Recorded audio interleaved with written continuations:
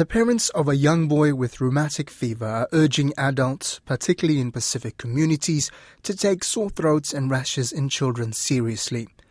Around 33% of last year's cases were among Pacific peoples in New Zealand. There is currently no vaccine and if left untreated can lead to heart disease or death. RNZ Pacific's Lydia Lewis has more.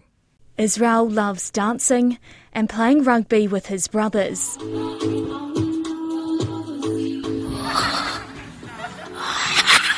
But this 13-year-old's whole life has been turned upside down.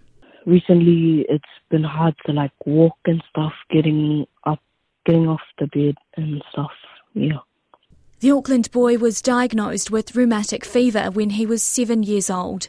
He loves playing rugby league and was in a training session when his dad, Emmanuel Nehemiah, noticed something was a bit off. He was acting really weird. For example, just passing the ball, dropping the ball. It was like he was in La La Land, and he's never been like that before. Israel also had a rash. He ended up in Waitakere Hospital for a week in a room with 6 other children, mostly from Māori and Pacific communities. His twin brother, Uriah, says it was a real shock. It's actually quite sad, actually. Yeah, we're very close. I usually just ask him if he's alright and that, seeing if he needs help with anything. Just checking on him whenever he's in pain or that. It turned out Israel had a small leak in his heart. His parents had no idea what rheumatic fever was until they were handed a booklet. For Israel, it means ongoing treatment, including very unpleasant injections.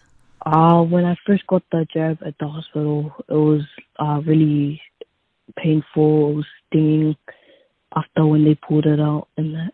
Right now, it's the only option to avoid acute rheumatic fever turning into rheumatic heart disease, which could end up with open heart surgery. These painful injections are given every month for 10 years or more, and some people actually end up having them for the rest of their lives.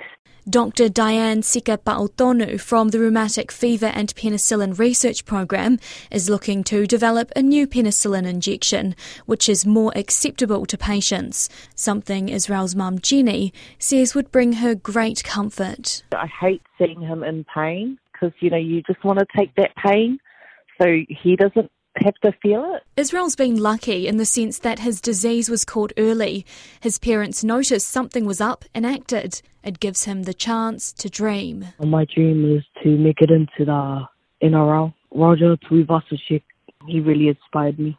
Early diagnosis is something the Minister for Pacific Peoples, Aupito Williams-Seo, wishes could happen in all cases, or even better, for the disease to be avoided entirely, because it is preventable.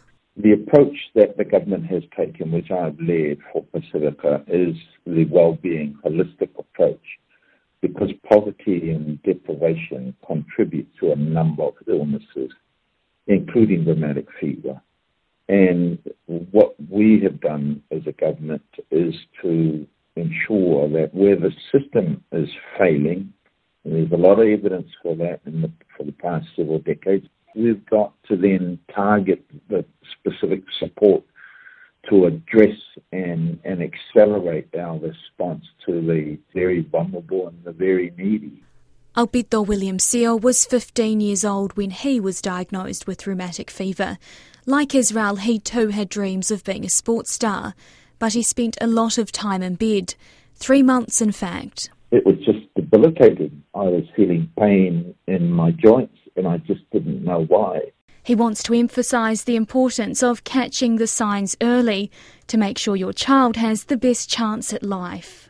What I didn't do at that time was to talk to somebody about the pain I was feeling in my joints and just shrugged it off as sort of knocks from sports. If you're ever feeling not quite sure about your body, talk to somebody that you trust. Let them know how your body's feeling and the concerns that you might have, because I think that will ensure that you get the support and help that you might need. The University of Auckland's medical faculty is working on developing a vaccine to help prevent rheumatic fever. The government has invested $10 million towards it.